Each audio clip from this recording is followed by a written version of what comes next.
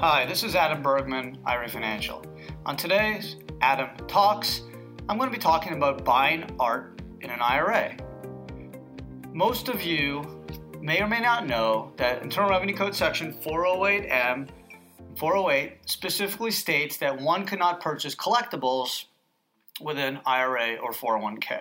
So if you look at 408, and this is the actual tax code, in case you don't believe me, I'm actually reading it. I was once a tax lawyer for 9 years in New York, so I've had some experience with this book, and it's pretty clear. It says under 408M2, a collectible defined as any work of art, rug, antique, metal or gem, stamp, coin, alcoholic beverage, or any other tangible personal property specified by the Secretary.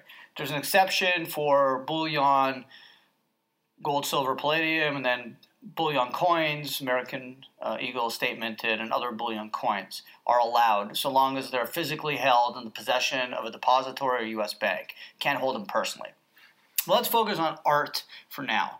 And also life insurance. Life insurance is not allowed to be purchased with an IRA, but may in the case of a 401k so long as your plan documents allow for it.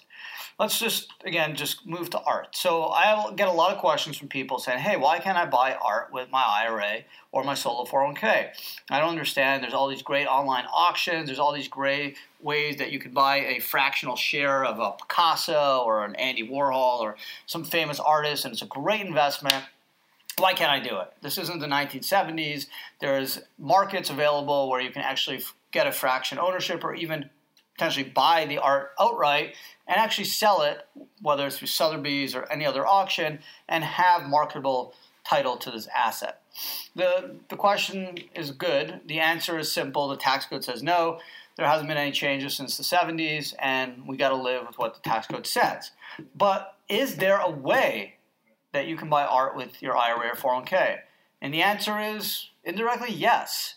Right? If you want to invest in Sotheby's or another business that owns or operates art and sells art, just like you can invest in MetLife or other companies that sell life insurance, you can do it, right? You can buy public stock on the stock market, whether it's Bank of America that owns Merrill Lynch or Nationwide or Hancock or other MetLife, New York Life, other banks, financial institutions that sell life insurance. If your IRA owned stock in that company, then technically it indirectly owns life insurance or in life insurance contracts. Now, of course, it's not the same as owning life insurance contracts on maybe your life or someone else's life, but if you want exposure to that asset class, life insurance, there is a way to do it. Now, there's something called the plan asset rules, and the plan asset rules state as follows.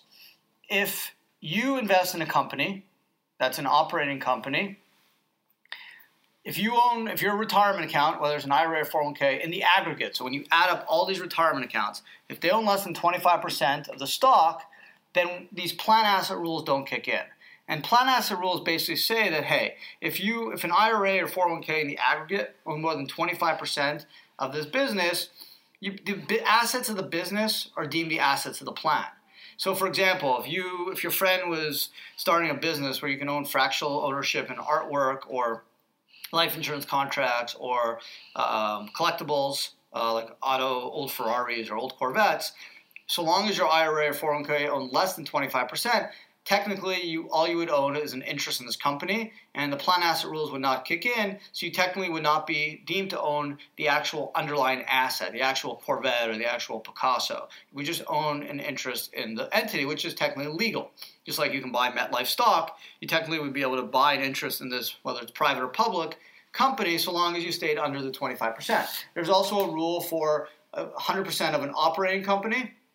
Okay, so long as one of your IRAs don't own 100% of an operating company, the plan asset rules technically won't kick in. And the 25% rule talks about investment companies.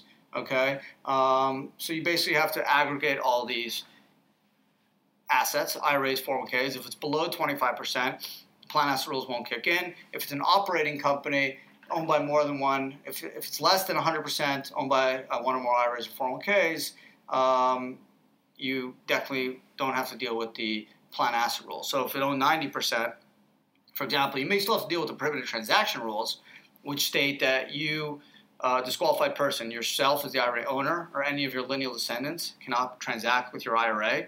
So my IRA couldn't, buy a house and rent it to my son, or I couldn't just give money to my wife in my IRA because we're disqualified. That would be a prohibited transaction. The plan asset rules would kick in the prohibited transactions, but if you're below the 25% on an investment company and below the 100% on an operating company, technically the plan asset rules won't kick in. So a lot of private equity funds, hedge funds, have this 25% threshold that basically says we're not going to accept money from pension plans or IRAs that go above the 25% threshold because we don't want to trigger plan asset rules. And if we trigger the plan asset rules, we don't want to then have to deal with prohibited transaction potential issues, and also maybe these issues with 408M, with artwork, collectibles, and the like. So in sum, if you want to buy artwork and it's an investment company, so long as the aggregate ownership of all retirement accounts is less than 25%, technically you can invest in the company. So if your friend, colleague is putting together a fractional ownership of a painting and your IRA, when it is added together with all the other 401ks and IRAs, is less than 25%, plan asset rules won't kick in. You'll likely be able to invest. Same with life insurance. If you invest in a pool of life insurance contracts, that's an investment company, stay below 25% in the aggregate for all retirement accounts, should be okay. If it's an operating business, as long as it's not 100%, plan asset rules won't kick in, although you still have to worry about prohibited transactions. Now again, the IRS could always come in and say, listen, the plan asset rules don't kick in, but we still want to make the argument that you own an interest in a company that has antique Corvettes, and we think that violates 408M2.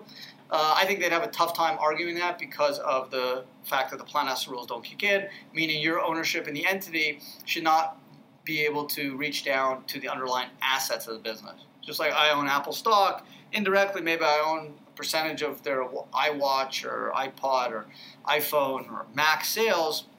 My IRA is not treated as owning the actual assets, inventory or accounts receivable at the company level. Whereas if Apple stock was owned by 25% or more by pension plans or retirement accounts, technically those accounts would be deemed to own the underlying assets, which is kind of like a look-through rule. The ownership doesn't exist, and the IRA or 401k is deemed to own the actual underlying asset, the actual artwork or life insurance contract or Corvette.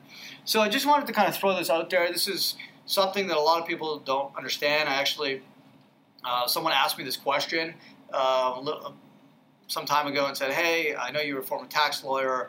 We've been trying to find an answer for this particular case. I invested in a fractional art ownership company in New York. We're trying to get IRA investors, but we read 408M. Clearly, it says an IRA or 401k cannot buy artwork, but we're looking for workarounds. So that's when I said, well, you need to look at the plan asset rules, because I looked at the situation for another client. Below the 25% threshold, assuming it's an investment company, you could be okay. Probably the plan asset rules don't kick in. I think the IRS would have a tough time arguing that the IRA owns a look-through fractional ownership of the underlying artwork and not just an ownership in the entity itself. So just some things to think about. If you're interested in buying collectibles like art, talk, of course, to the investment company or the operating business. If it's an operating business, or if it's below the 100% threshold, you may be okay. You may take the position the plan asset rules don't kick in, and since there's no prohibited transaction because there's no other family members involved, and you're just buying an interest in the entity, and you won't be treated as owning a indirect interest in the underlying art, you can argue that you can make the investment. Happy, obviously, to discuss further. It's a pretty complicated topic, but I wanted to just kind of bring this out to the public. Even though the tax code says you can't buy art or collectibles, there may be indirect ways of doing so with the self-directed IRA or self-directed solo 401k. Just something to think about, big picture stuff. Adam Bergman, IRA Financial. Hope you found this podcast, this video helpful, insightful. Subscribe to the channel. Appreciate you watching and listening, and until next time.